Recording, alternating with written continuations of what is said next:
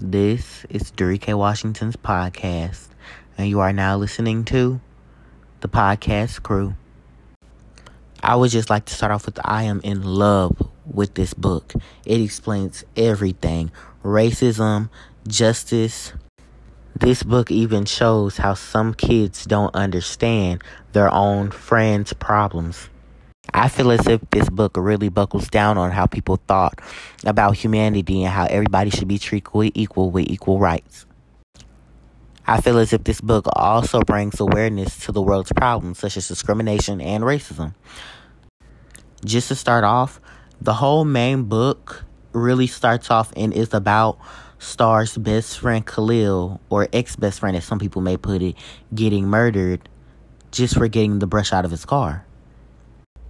And today, we will be discussing a very famous book known for dealing with racism and discrimination problems, The Hate U Give. The first part of discrimination that I've reviewed in the book was when Star went to a party in her neighborhood that she lives in. Everybody wasn't exactly feeling her. Certain people felt like she was greater than just because she went to a mostly Caucasian school. Some people felt as if she was stuck up without even really knowing her. Other people were saying that she was acting white herself or calling her bougie just because she didn't want to turn up, party, drink, and smoke like certain other kids. Star sadly has already had an incoming with the cops and with gangbangers. Unfortunately, her best friend got killed one day in a shootout when she was about a young age, around 5 or 6. Even though he dies in chapter 2, Khalil was a very important part of the book.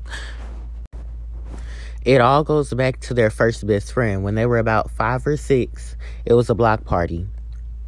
At this block party, there was a shootout. At this shootout that they were all having a great time at. Sadly, when the shootout broke out, there were 3 best friends. And their one best friend ended up getting shot. In my opinion, I really felt like Star wasn't over her best friend getting shot at that young of an age. So she kind of really distanced herself off, especially going to different schools and everybody, because her parents wanted her to have a different and better chance in life. Even going to a better school in a better school district, everybody felt like Star felt like she was better than everybody, but she always felt the same. She never felt like she was too good to hang out with the same people that she grew up with. After the whole shootout happened and Star ended up going to a new majority Caucasian school, I feel as if she kind of distanced herself off from everybody. And I understand too. When your best friend gets killed, it's not like you can just adjust and find a new one. A weapon, aka a gun, aka because he's an African American. Sadly, but neededly after the shooting, most of the town marched like the Michael Brown situation. This is where the racism and discrimination comes in.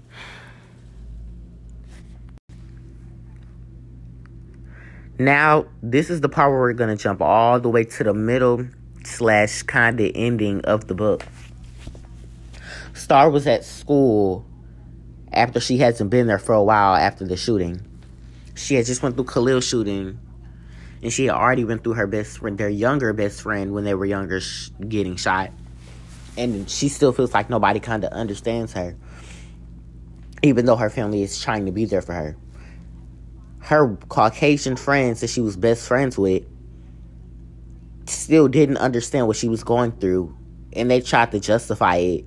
When she was explaining it to them, they weren't aware of the situation fully from both standard points. They only took it from the Caucasian's cop perspective, as if he should have did what the cop said and he looked like he had a weapon.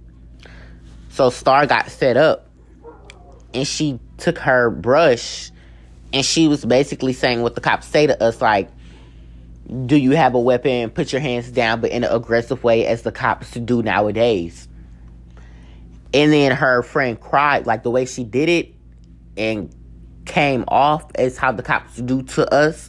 Her Caucasian best friend ended up crying on the ground, yelling, "Stop, why are you doing this to me?" And that's how she finally understood what we were going through. That's what Star yelled. That's how we feel when the cops are doing this unjustly. And she's being honest. There's no reason to treat a person this way. Star dad had a lot of great quotes. The whole book had a lot of great quotes. My most favorite quote out of there would be, "Just because you're brave doesn't mean that you're not scared." My other favorite quote was when they said, "What's the point of having a voice if you're gonna be silent in these moments? You shouldn't be." Those two are great quotes that I love. Well, not love, but find wonderful. But the one that really hits home is, "Sometimes you can do everything right and things still go wrong. The key is to never stop doing right." That, out of all three of the quotes, is my favorite, because no matter what you go through at school, at home, at your job, driving to these places, you may do right, and it may be an angry driver on the road. It may be an angry coworker. That doesn't mean just because they're not doing right that you shouldn't do right. And in my opinion, I really, really, really love that quote, because I think that day I wasn't having the greatest day that I read this quote, and it really made me like cheer up. It made me want to start my day over, like fresh, clean slate, clean start, and I got to keep doing right even when other people are doing wrong. Now, overall, I believe that this whole book is basically, when I break it down, just about this young 16, 17-year-old girl named Star, who basically kind of has to have two different worlds. There's the regular poor neighborhood that everybody sees, the hood, just not a neighborhood that she want to live in, where she's born and raised, and that's where her family lives. But then her other life is this beautiful, nice, great suburb high school where she has to be a whole completely different person. It's really an uneasy balance between them two, but this book shows that things may change quickly, and you got to adapt to it. It was kind of like her world was shattered because she witnessed her best friend Khalil getting murdered by a police officer. So like now what she says could destroy her community, and it could also get her killed. And not only that, her Caucasian friends weren't supporting her.